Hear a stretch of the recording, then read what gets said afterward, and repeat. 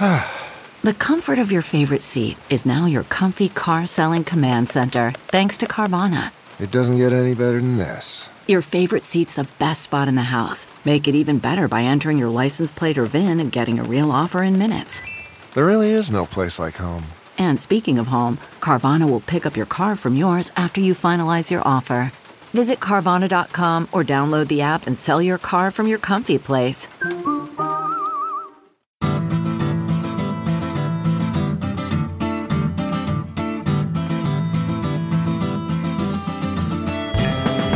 Welcome to the Cynical Podcast, a weekly discussion of current affairs in China, produced in partnership with SupChina.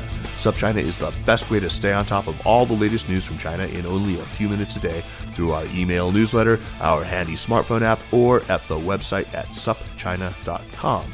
SupChina offers uncensored reporting from and about China, and you can read about everything from media policy to the Me Too movement, from the Belt and Road Initiative to China's ongoing draconian repression of Uyghurs in Xinjiang. We've added some terrific new columnists, so be sure to check out the site. We're sure you'll agree that it's a feast of business, political, and cultural news about a nation that is reshaping the world. I'm Kaiser Kuo, coming to you today from Washington, D.C. Joining me from his home in Nashville, Tennessee, is retired Mexican wrestling champion Jeremy Goldkorn, who once ruled the ring from Chihuahua to Oaxaca as El Maíz Dorado. Jeremy, you miss it, don't you? I mean, striking terror into other wrestlers, the lights, the roar of the crowds. Oh, man, are you making me cough? Yeah, I do miss it terribly, especially today, because being an editor of a China news site sometimes is not pleasant. I had two emails that arrived within 1 minute of each other this morning.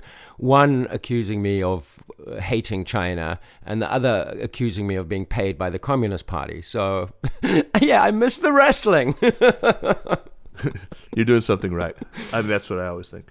If I'm getting hate mail from both sides, then I'm doing something right. Yep. Yeah. Anyway, unless you've been living in self-imposed media exile, you're certainly aware that the chief financial officer of China's largest telecoms equipment manufacturer and one of China's leading tech companies, Huawei, was arrested in Canada on a stopover on her way to Mexico, where Jeremy once ruled the rings.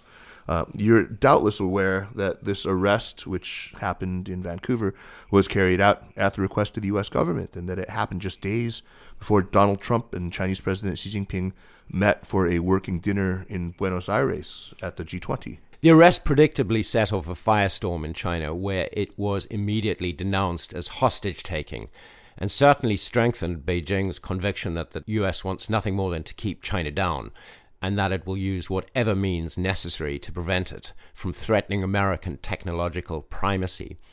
A few days after news of Meng's arrest broke, China apparently responded by taking some of its own hostages.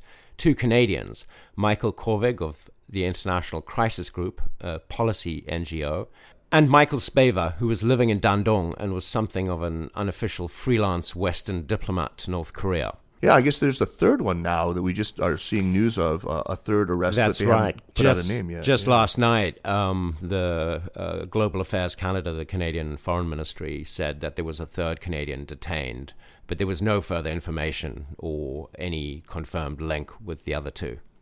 Well, what to make of all of this? I mean, one major set of questions that have come up throughout and will doubtless continue to come up involves issues of law. And who better to shed some light on at least certain legal aspects of this headline-dominating spectacle than Julian Koo, Maurice A. Dean, Distinguished Professor of Constitutional Law at Hofstra University. He joins us for the first time on Sinica and joins us from Hofstra on Long Island. Julian, welcome to the program, and thanks so much for taking the time. Thanks, Kaiser. Thanks, Jeremy. Julian, what was your initial reaction when you learned that Meng Wanzhou had been arrested in Vancouver? Was it your sense that the gloves had come off and the U.S., acting through Canada, was really turning up the heat? You know, I didn't initially have that reaction because the U.S. arrests a lot of people for various things. I know that Huawei is a special case, but I guess I didn't appreciate just how big a deal it would be. So my initial reaction was, well, they just, going after someone for violating U.S. sanctions laws. That's happened before. But quickly I realized just watching Twitter that and watching social media that it was a bigger deal. And that especially the reaction from people both here in the States, but also especially from people in China, that showed me that this is a much bigger deal, and it's a huge deal, actually. Julian, you published a piece not long afterward in the very excellent Lawfare blog, where you've written before, about Meng's detention. And you pushed back against certain claims that are being made by people in Beijing, or speaking, if not in Beijing's or on Huawei's behalf, then still quite critical of what Washington had done, critical of the detention, critical of what the Canadians had done. Can you go through what those claims were and what it is that you think that people had gotten wrong about this? You don't need to, cite names of individuals, Jeffrey Sachs, for example. Okay, yeah. So I had some thoughts about this, but I was mostly thinking about it from a legal perspective. That thoughts that it was legally illegitimate. I think there's a lot of claims out there, and my sort of beat is to sort of think about the law and how it intersects with policy. And people, I think, were overstating or misunderstanding the legal nature here. Like I said, it's not that unusual to punish people for violating sanctions or for actually what happened here, which is a little less common in this context, but bank fraud is a very common type of criminal prosecution in the United States. So what bothered me about the commentary, especially from folks here in the States, was that there's this sort of thread that this is somehow illegitimate because it was about Iran sanctions and it occurred, or it had to do with regulating Huawei's activities outside the United States. And I think I wanted to push back to try to clarify that actually, as it was revealed, she was charged with bank fraud, which, as I mentioned, is a very common prosecution, a very serious crime in the United States. And that also, even violating Iran sanctions, the connection here to the United States is that Huawei was and relies upon a lot of U.S. origin goods for its products. And part of the deal is, which they commit to when they buy these goods, is that they don't resell them to countries that the U.S. has said, we don't want you to sell it to. So that was the main thing I wanted to push back on, to clarify this is not that unusual. This is not a super political case in the sense that it had never been done before from a legal perspective. Right. And then the one thing that bothered me on the Chinese government's reaction was this claim that there's a violation of due process, which was a much more absurd claim that doesn't even need to be pushed back again, but did need to be, because I noticed a lot of people on Chinese social media were buying this idea that she was somehow mistreated or treated unfairly in Canadian courts. Julian, that makes a lot of sense to me, but I have to think Al Capone was arrested for tax evasion, as is widely known. That's what they got him on, but that's obviously not the real reason he was public enemy number one. So with Meng Wanzhou and Huawei, I mean, irrespective of the fact that the charge was bank fraud and not directly about violations of American sanctions, wouldn't one have to be pretty naive to believe that there aren't deeper political motivations here? Isn't it the case that at the bottom, this is exactly what it looks like, a blow against China motivated by competitive concerns over one of its national champions and the huge prize it stands to win in the coming rollout of 5G, and by national security concerns over the access that Huawei would effectively give Beijing to data on global 5G networks? Yeah, look, I don't deny that there's a massive public or national security concern among folks in the U.S. national security establishment. I don't have any way to tell if that's a legitimate concern or not, but clearly people in the U.S. government are worried about it and are worried about Huawei, and you hear a lot about this. I guess what I would say, though, is that if you think about it, there are other legal means they could have used to go after Huawei, which are a lot easier than what they're doing here. Because as I tried to point out in some other of my comments, if you prosecute someone, first you have to extradite her, then you got to prosecute her, and the legal standard for prosecuting her is going to be very high. It's beyond a reasonable doubt. She has, so she could even be sort of guilty, but if you can't really prove it to a jury in a way that sort of is clearing this very high legal standard, then you're not going to win your case. So it's kind of a high risk to make a criminal case against an individual person who's very wealthy and can fight back with as many lawyers. Whereas, as they did with ZTE, it's actually much easier for the Commerce Department to just go after them on the civil standard and say you're violating, our sanctions laws, and we're just going to cut you off from the U.S. market. There's no jury, there's no trial. You don't have to prosecute that person. You don't have to worry about all these complications with extradition. And it seems like if they had that evidence against Huawei, I don't see if they wanted to shut down Huawei, that would be the much easier way to go. So I think it's a combination of the fact that they clearly are concerned about Huawei, but they came upon this evidence, and the evidence led them to her because it's unusual to have her personally involved in this case. Sure, I mean, just to repeat myself, I'm sure it's about Huawei and national security, but it's also about the evidence they had that they didn't have against other companies, and they have other mechanisms they can use if they want to just go after Huawei. Interesting. It strikes me that, let's look at Beijing's response to this so far. It's like Beijing is trying to kind of have it both ways, and in a way that doesn't seem really tenable to me. On the one hand, they want to continue with trade talks. They want to kind of go along to get along. And they appear to take at face value the U.S. claim that the two tracks, the arrest of Meng and the trade negotiations are separable, if not separate. But with the other side of their mouth, they seem to be insisting that the whole thing was entirely political, that this was hostage-taking. And, they've responded, as Jeremy was saying, with, some of their own hostage-taking. So far, it's just been only against Canada, but, not against the U.S. Do I have this right, Julian? Or set me straight here if I've gotten it wrong. How would you characterize Beijing's response so far? Yeah, so it's interesting because you're right. They could have pulled out of trade talks if but they agreed, and I think for their own reasons, to try to keep the trade talks separate from this case. And what they decided to do instead of, hurting themselves, I think, because they obviously need some sort of trade agreement as much as the U.S. does, if not more. So they decided to separate it out and let the U.S. separate it out, even though I think their public statements would suggest that why would they be willing to do that? So the strategy they've adopted instead is to punish Canada, or the Blame Canada campaign, and to really put pressure on Canada, both in public statements by criticizing Canada's legal system, and then also taking these hostages, which has got to be some sort of really scary signal to Canada, the Canadian government. Look, we're going to go after you. We're going to punish you. We're going to exact costs on you. We're going to make you unpopular with your people. And that's their strategy of separating it, because I think they need the trade talks, and they don't want that to be derailed either. And so this is a useful way for them to push back without losing the trade talks. Julian, do you recall any precedent for this in China where the reaction to another country involved this apparent hostage-taking? Yeah, I can't think of a hostage-taking. What this case made me think of is the way they reacted to the THAAD, the South Korea and installation of this THAAD, which I can't remember what it stands for, but it's a high-altitude... Terminal high-altitude air defense. Right. So it's a high-tech missile defense system that the U.S. and South Korea decided to install. It's a U.S. system, which Beijing thought threatened them. And so instead of really going after the U.S., which was the one that wanted it in there, they punished South Korea, and they had this sort of tacit, secret, under-the-table economic boycott of South Korea, and they made all these angry public statements. And they didn't go after the U.S., actually, at least in the same way. And it actually sort of worked. It was kind of a long, slow process, but South Korea really did feel the pressure, and they eventually sort of pulled back on the THAAD deployment. So I think that's a strategy. I mean, this is, I think, a good – maybe they think this will work too with Canada. It's like go after Canada.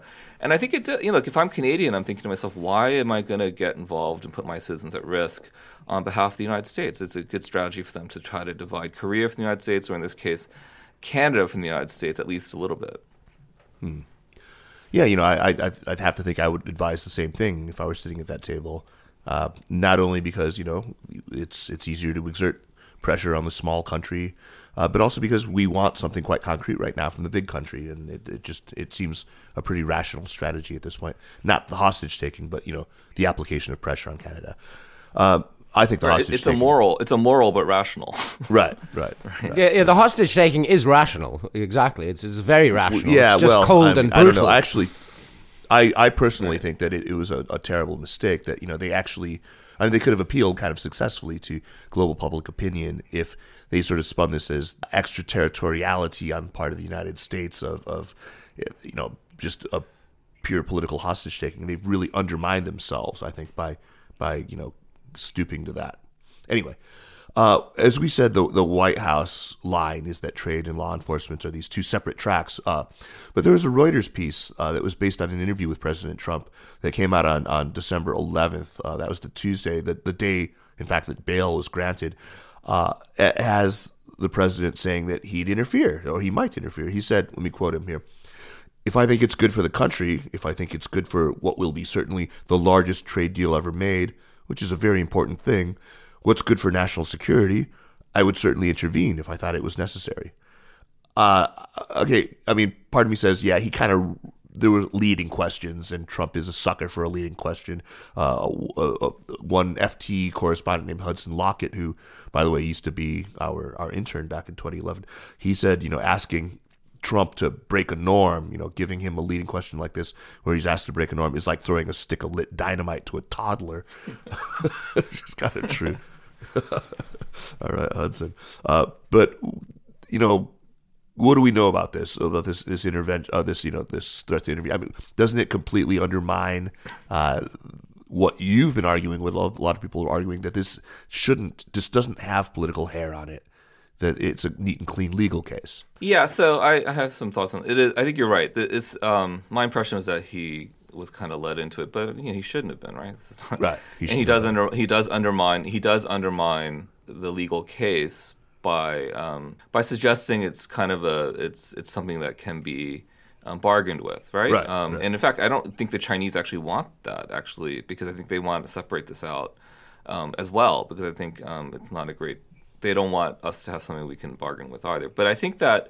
So I think it's not great. It's bad for law enforcement. I'll just say one thing though. It is kind of true though, and this is the weird part about this. Extradition, unlike a prosecution, like if she was already in U.S. custody, it's a much more serious thing for the president to say, "Oh, I'll just tell them to drop the case," right, for trade purposes, because for the reasons we're thinking, we've been discussing domestically in the United States, the president should not be interfering in a domestic criminal investigation. The one thing that makes this a little weird is the fact that it's an extradition request, and that part is a little more political, because you could have a case, but the U.S. government actually might not request another country to extradite them. It's not an automatic thing. There's a political process within the U.S. government that they go through to think about, well, maybe this country, maybe we don't want to make that request. Maybe we'll make it later at a better time when our relations with them are better. So there's a little bit of that's going on. So there is, in fact, more wiggle room, because not so much to drop the prosecution, but he could more legitimately, I think, say, well, the foreign affairs reasons, I'll ask Canada to drop I'll withdraw the extradition request from Canada. Yeah, that's a very good I think point. It might be too late now. But there are situations where, for instance, other countries will, ask the U.S. to drop their requests because it's so unpopular. Like the UK, the U.S. is always demanding hackers be turned over, and they fought them in UK courts, and the public opinion in the UK might be. It was actually just from 2 years ago, and he was accused by the U.S. of cyber hacking and sought extradition. Yeah, I know this guy. And the case was, he fought it in UK courts and actually won and did not get extradited. So he actually won. But before that, this is actually during the Obama administration, there's actually people calling on Obama to withdraw the request. And in theory, it's not as bad, because it's just like, okay, for foreign affairs reasons, I'll pull it back. So, there is a way to defend the president here, but it does undercut the strategy of saying this is not about trade. And so, what about from the Canadian side? I mean, does this give them a reason to say there is a political taint, therefore we cannot agree to this extradition request? Yeah, good question.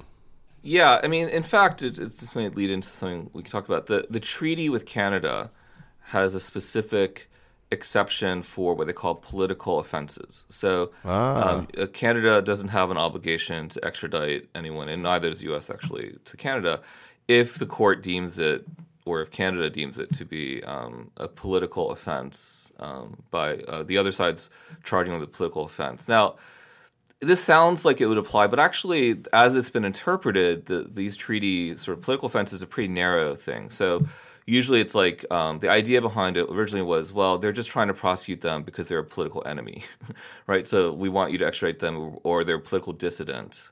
And even though it's something that was a real crime in the country, we're not going to extradite because we think it's a political dissident or political sort of matter. Right. And I looking at this, and so it's almost never works as a defense in these proceedings, but it's almost always raised. And I think certainly I imagine Meng's lawyers will raise it because it was sort of gives a political taint to the U.S. request. I think if you were to look at the way these provisions have been interpreted, it doesn't really apply because, he didn't say that they're prosecuting her for political motives. In a way, he was saying, well, maybe I'll be willing to, in the interest of preserving trade. And, right, in the interest of, better relations with China. Of China, I'm willing to cut her a break. And it doesn't necessarily mean that he's politically motivated in going after her.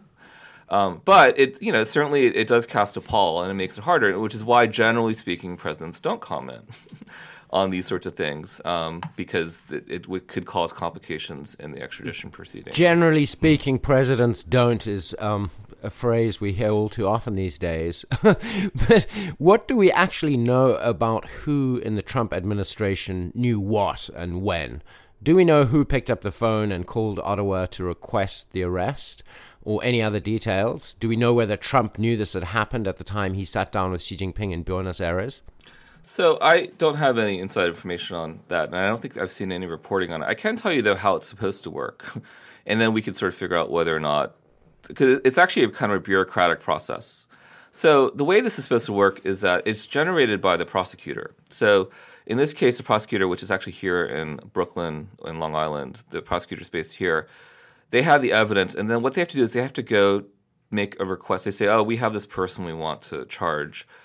And ordinarily they wouldn't have to get permission to charge someone they had evidence against. But now they have to extradite. They have to go to the Department of Justice in D.C. has an Office of International Affairs. And you actually have to make a petition to them internally and ask them, we want an extradition. We want to ask Canada in this case for extradition. The Office of International Affairs is this kind of little office in the Justice Department that's supposed to field this, and they actually make sort of a political assessment as to, and also legal assessment. Is this really a good case? What's the complication? What is our relations like with this country that we're going to make a request with? And then if they decide it's worth forwarding it to, they then take it to the Department of State, where they also go through this analysis. Well, what's our foreign policy relationship with this country? And then the Department of State, or sometimes the office directly, I guess, will make the request of the foreign country. Now, I'm told that what often happens is that there's an informal process where they'll say to the other country, like Canada, if we were to ask, what would you say, right? Or, since it's not public, no one's obligated to release this. They might just ask them, and Canada will sit on it, and and they could have turned down lots of requests in the past. We'll never know about it, right? That informal hypothetical conversation is led by state, then, right? So maybe yes. And so the theory here is that state is supposed to lead this because it is a forein policy matter, not just a legal law enforcement matter. But the Justice Department is the one that's because they're the ones with the evidence, and then Canada has their own process they're supposed to undertake to think about it. So. And Canada, my understanding of the Canadians is they seem pretty rigid. Like if they think it meets the legal standard, they'll just go ahead and do it. So there's not much wiggle room for them. But they do have a little bit of a filter because it goes to their Ministry of Foreign Affairs first. And they might say, well, maybe we won't send it down to the Department of Justice until, So they do have they can always say no without us ever knowing about it, I think. Because the formal request is not necessarily made under the treaty, which triggers all the treaty provisions yet. So I think that's usually how this process is supposed to work. It's sort of like a bureaucratic process, but with a little bit of sort of wiggle room among the different departments so that you're not putting a country in a bad position. So Canada, I think, is supposed to have a little room to think about this, and I think ideally we gave them a chance to think about it and turn them down. But we obviously really wanted this to happen, so we could also may have pushed them and said, look, we really need this. You owe us, or maybe we'll give you something down the road. So that's sort of the internal process that's supposed to happen, I think. It doesn't sound like Trump was read in on this. Right. So he wouldn't normally be because it's a bureaucratic process. Now, the Department of State probably should let the White House know, or the National Security Council know. Yeah. But they don't always do. I mean, I think I don't think they're obligated to. But probably for something like this, they probably should have told. There's always someone at the National Security Council who's supposed to, to keep track of China stuff, right? They have all the staffers. Pottinger, whoever. So they may have told someone there. But, it's entirely possible that it was only after the Canadians said yes that they told them. And even then, they may not have. Because, the government doesn't always work the way you think it should. The right hand doesn't always know what the left hand's doing. And it actually happened a few days before we all found out about it, before Buenos Aires. I mean, or it happened, maybe 3 or 4 days before. And she had requested a media blackout. Is that my understanding? Is my understanding correct, that she had not Yeah. ask that any of this get leaked. Do we know her thinking? Why she didn't want any of this to go out? I mean, was it because of the G20?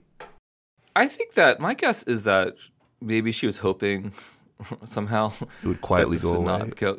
Yeah, that they could settle this somehow, settle this with the court, and maybe make some settlement with the Canadians before it went public, and everyone sort of got in their corners and started shouting. And maybe she thought, and Huawei, I bet was like, hey, we don't want to be involved in this public firestorm. Let's just try to resolve this. And under Canadian law, you have that right to do. Yeah, I mean, Kaiser, I think it's pretty clear what went on. I mean, Huawei hates media coverage.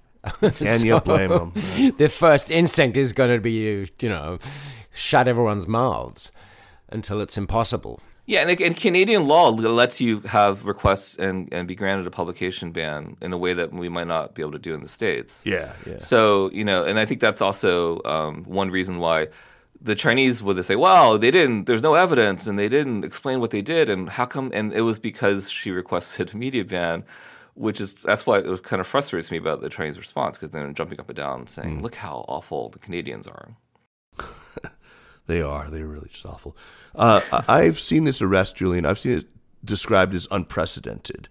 But is it actually unprecedented? I mean, I can't remember who it was where I read about. But, Oliver Schmitz, after the whole diesel emissions scandal at VW, he was jailed for 7 years, right?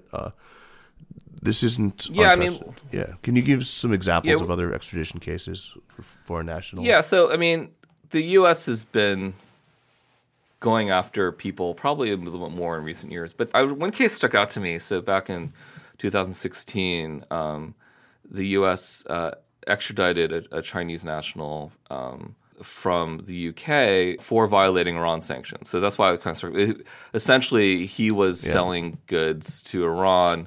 Now they were, maybe it sounds worse because it was like stuff that you could use in nuclear technology, but it was, it's roughly the same legal principle. And so they sentenced him to 9 years, and that was only 2 years ago. But there wasn't any press about it, and I think, and as far as I know, the Chinese didn't protest. In recent years, they also have been much more aggressive about extraditing people for antitrust violations, which is kind of obscure, but the U.S. will say, well, you're really from abroad, you're interfering in our domestic market, so we'll prosecute you, and actually we could go after you for even a foreign executive if we can extradite you for antitrust violations. Usually you just go after the company, but sometimes they get the executive. There's one interesting case I found, which was a British guy an Israeli guy was alleged to have been defrauding a U.S. Foreign aid program. And so they actually got Bulgaria to arrest him while he was in Bulgaria, and they tried him and they charged him. So I mean, this is not. That's why it's not super crazy to go after people through this process for these even foreign executives and punishing them if they violate U.S. law. The U.S. is admittedly more aggressive than probably other countries about enforcing its laws in this way, but the U.S. also has more international interest and exposure than the average country. So, Yes, yeah. I think it's definitely something that other countries probably wouldn't do, I think, as aggressively, but it's not something that's totally unprecedented. And again, I do think that the fact they have this evidence about her personally saying stuff and presenting stuff was kind of what drove this prosecution as well, because it's not often that you have that kind of evidence about a corporate executive's personal involvement like that. Yeah, we'll talk about what specifically she's alleged to have done in just a sec. Yeah, let's talk about that. But first, Julian, can you talk about the actual court proceedings in Vancouver? Did anything about them surprise you? Were you surprised that she was granted bail or at the amount that was set or anything else? So let me give my usual disclaimer that I'm not a Canadian lawyer, but the proceedings are not super different. They had what essentially was a bail hearing, which is the first thing. The only thing that surprised me about it, other than the fact that they had this weird publication ban originally, was that they got into the merits during the bail hearing, meaning that the lawyers would, the lawyer for the Crown or the Canadian prosecutor had to explain the basis for the arrest, and they of course then explained why they thought bail should not be granted, and then the defense attorney was like, essentially got into the merits. Well, this isn't really a serious crime, and what they were arguing about was how serious a crime is it really that she needs to be sort of put into not granted bail, and that's why they were arguing about it. But it was a little unusual to get into the merits of the case, I think, at the bail stage. In terms of granting bail, that's a very discretionary decision, and I think at first glance, like, well, what could really constrain her from leaving? But I think that her lawyer made the case that she kind of has a lot of interests overseas and in Canada as well, and it would be a very difficult decision for her to just, if she jumped bail, she could never come back to Canada again, or the United States, or any country Canada has an extradition treaty with, and really make her an outlaw, right, in the world. And she's not someone who wants to be that, right? So she might want to just ride this out and see if she can beat the case. And so, given the amount of money she put up, I guess it seems reasonable to grant bail. And also, the other thing to think about, Canada seems to move very slowly, or at least Vancouver does. So they're not going to go back to this until February. So it would be a pretty big imposition to put her in jail for all the way through the holidays just because they can't get a court date. It does seem a little odd, and that would be probably a little extreme. So, Julian, let's talk now about the specifics of the allegations involving Huawei. So, bank fraud, an entity called Skycom, and HSBC. What do we know about the who, the what, the where, the when, the why? Have you had a chance to look at, for example, the PowerPoint presentation that's been going around, this translation that was provided by Huawei to HSBC, and what have you made so far of the argument that this amounted to bank fraud? I mean, I guess what struck me is that we don't know the evidence in terms of what they have behind this, because the key fact here is, well, let me just sit back up. So the first thing about the real importance of that PowerPoint and the reason why they're circulating it, or I don't know how it got out, but it has her, she's personally attached to that PowerPoint, right? And I don't even think she's denying. Her lawyer didn't say she didn't do it. So she's saying, I did this, that's me, I did it. I did actually make that presentation to HSBC executives. And so that's why I think there was clearly enough to arrest her, because it's not like she's denying that she did any of the things they said she did. What seems to be the key fact here is whether Skycom really was controlled by Huawei and was being used by Huawei to secretly get stuff to Iran in a way that they're not supposed to. And whether she knew that at the time when she made that presentation. Because fraud is essentially you're lying for the purposes of getting something out of the other side, and you knew you're lying. You're not just sort of... And so she would have to know that what she was saying was untrue and that she would get some benefit out of it, which she did. I mean, they lent allegedly hundreds of millions of dollars through this company, which eventually made its way finance transactions with Iran. So it's a serious amount of money.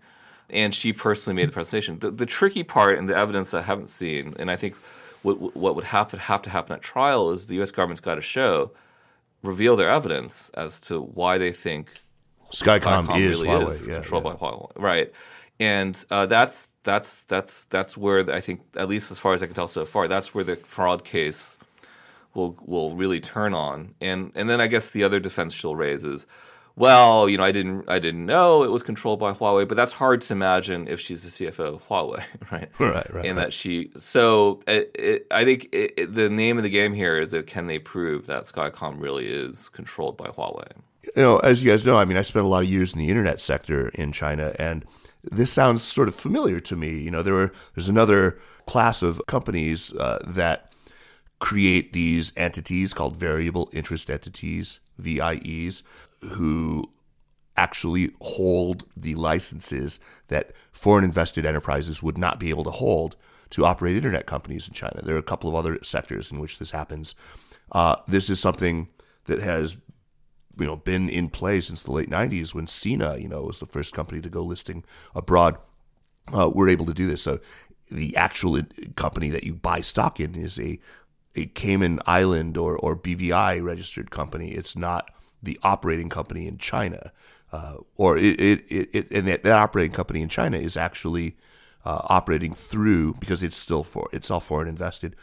It's operating through this variable interest entity. But everyone knows these VIEs are directly controlled by the companies.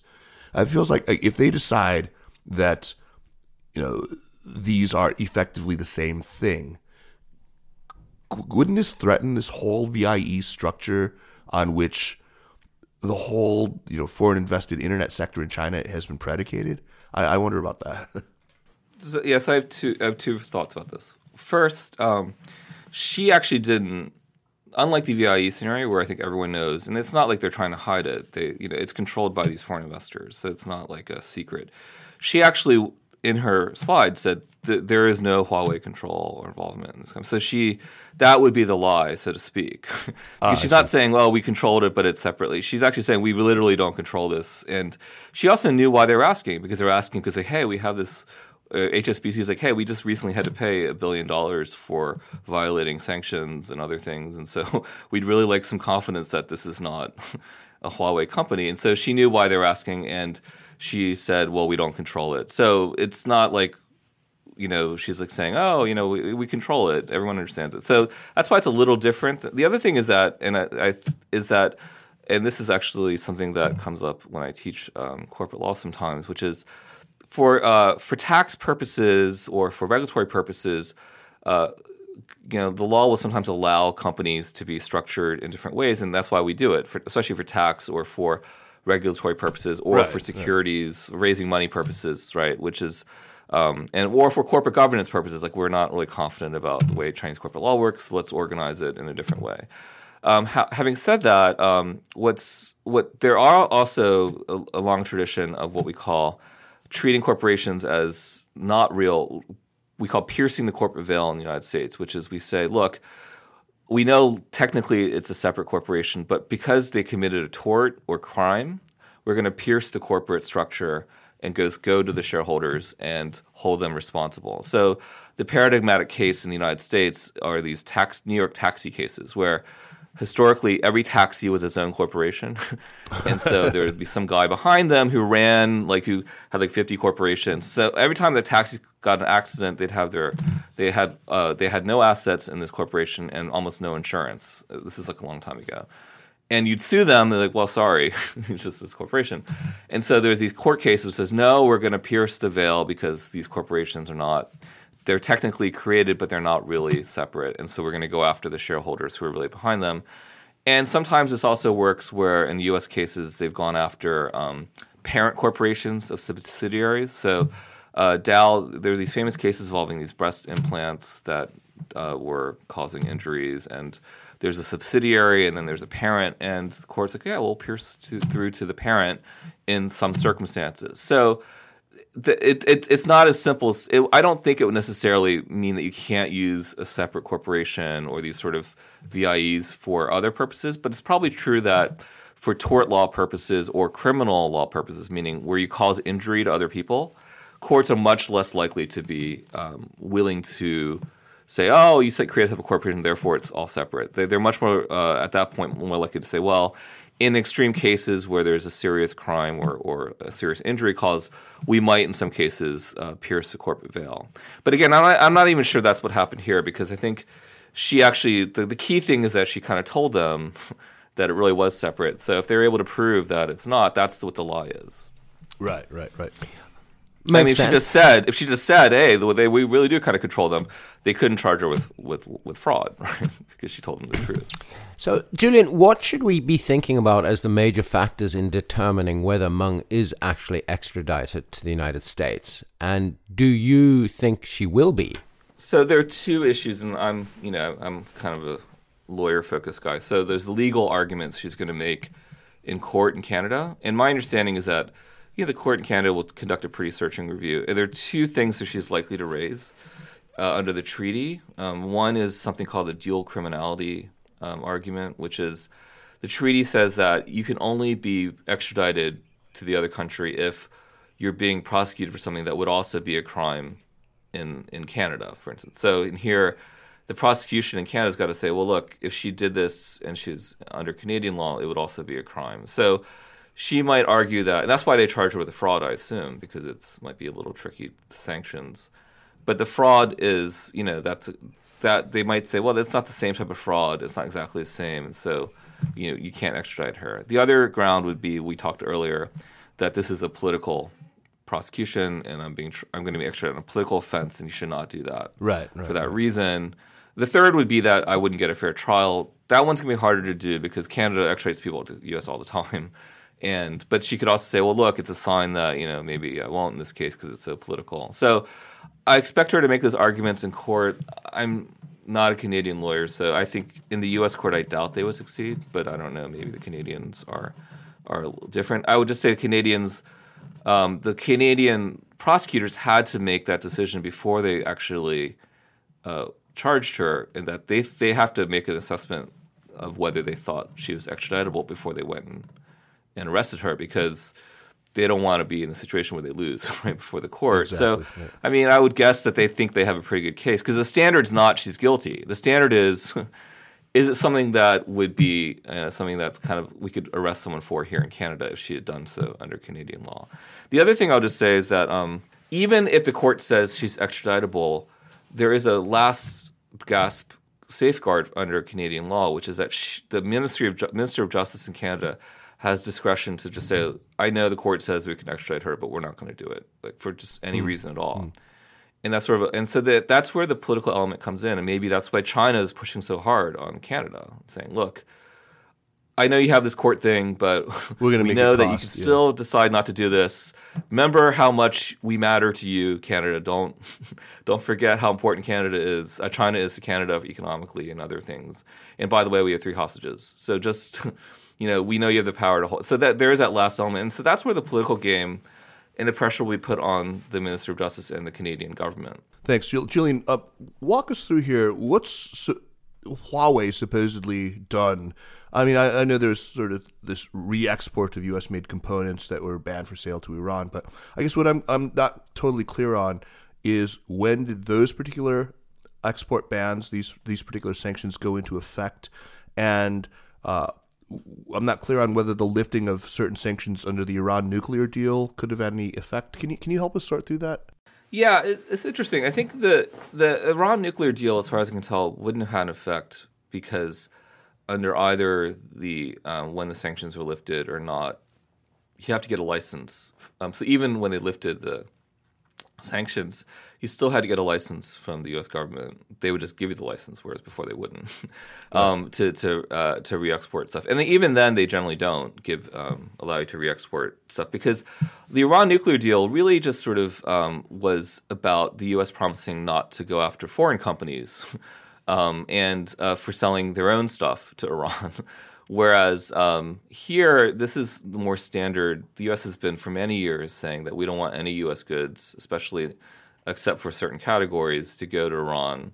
And one of those categories that they don't want, that they said should not go to Iran, are telecommunications. Right.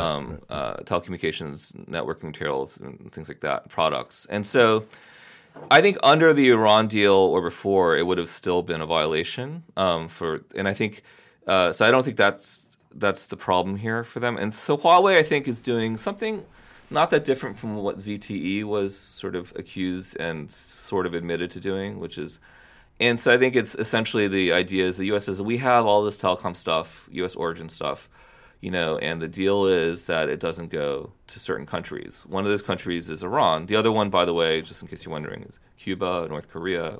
There are certain countries on our list, so we don't want our stuff going there, and we'll punish you if you do. And I'll just say this: for Huawei knows this, right? They have armies of lawyers, and they have statements. So they're kind of on the hook in the sense that they kind of know this, and when they bought the goods, and so to some degree, I think to say that they kind of are being unfairly treated because they're being hit with the sanctions is a little unfair, I think here. Mm-hmm. I mean, not unfair, but it's wrong. I think they knew what they're getting into, so they knew what they were getting into when they started buying stuff from the U.S. Right. Right.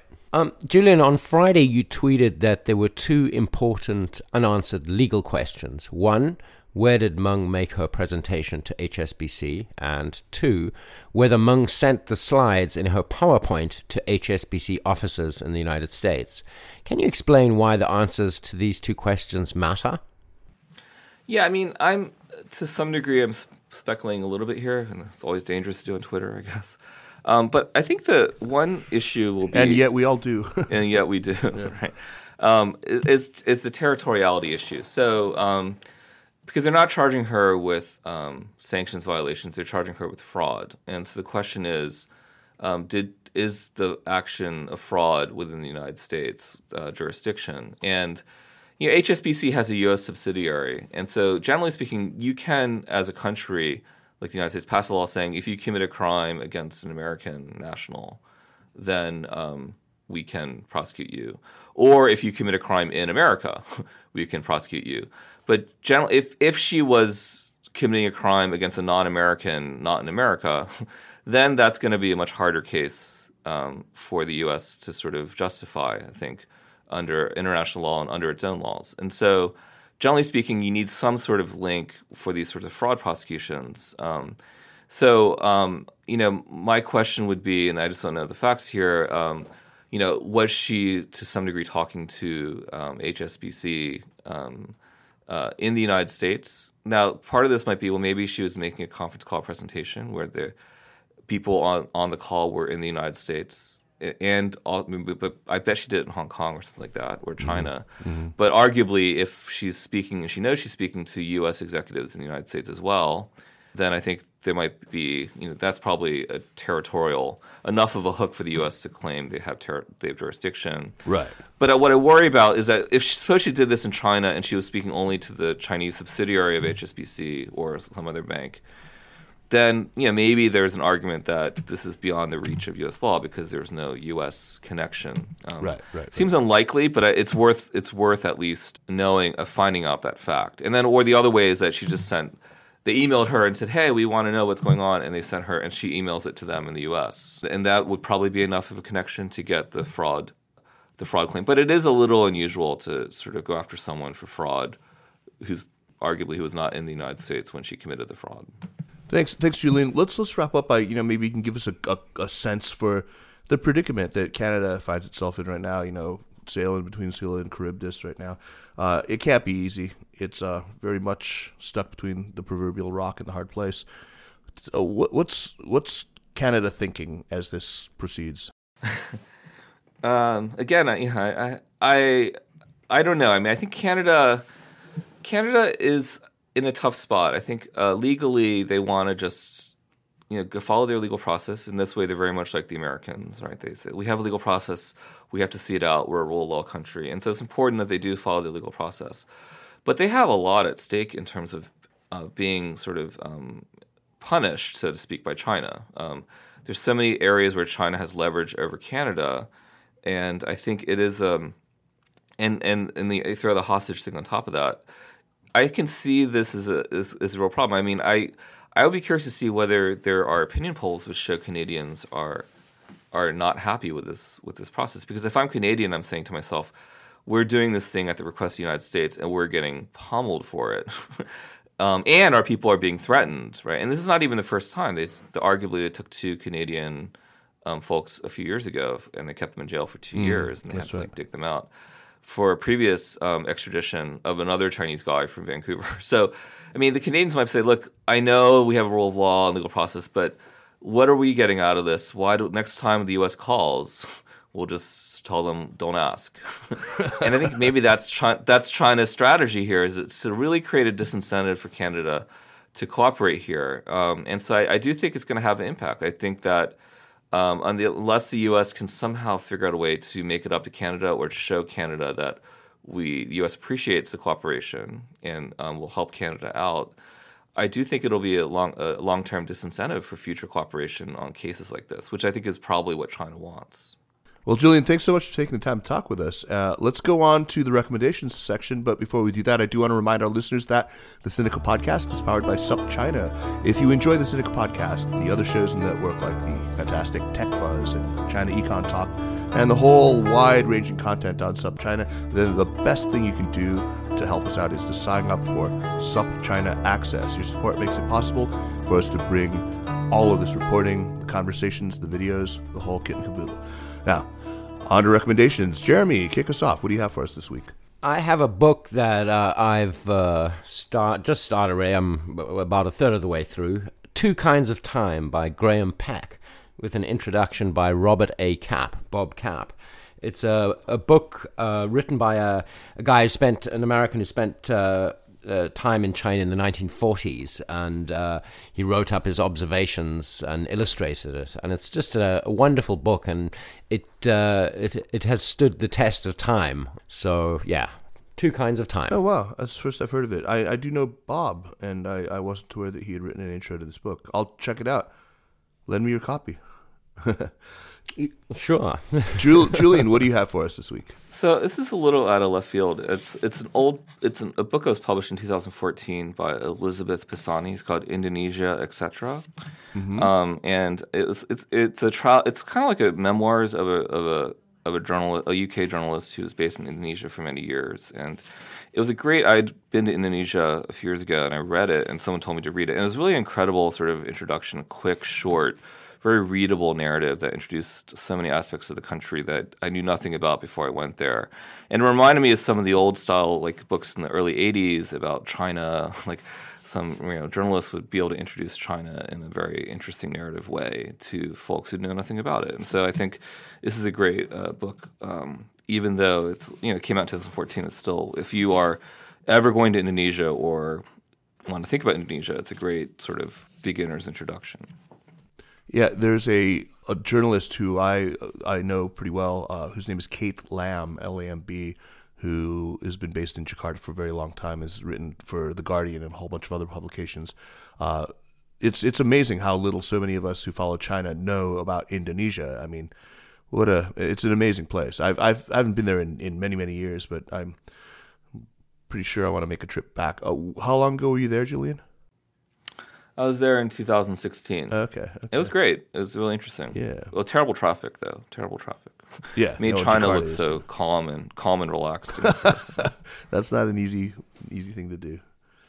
Okay, great. My recommendation is for a band. They're an instrumental kind of progressive metal band called Animals as Leaders. They're led by this astonishingly great guitarist named Tosin Abasi.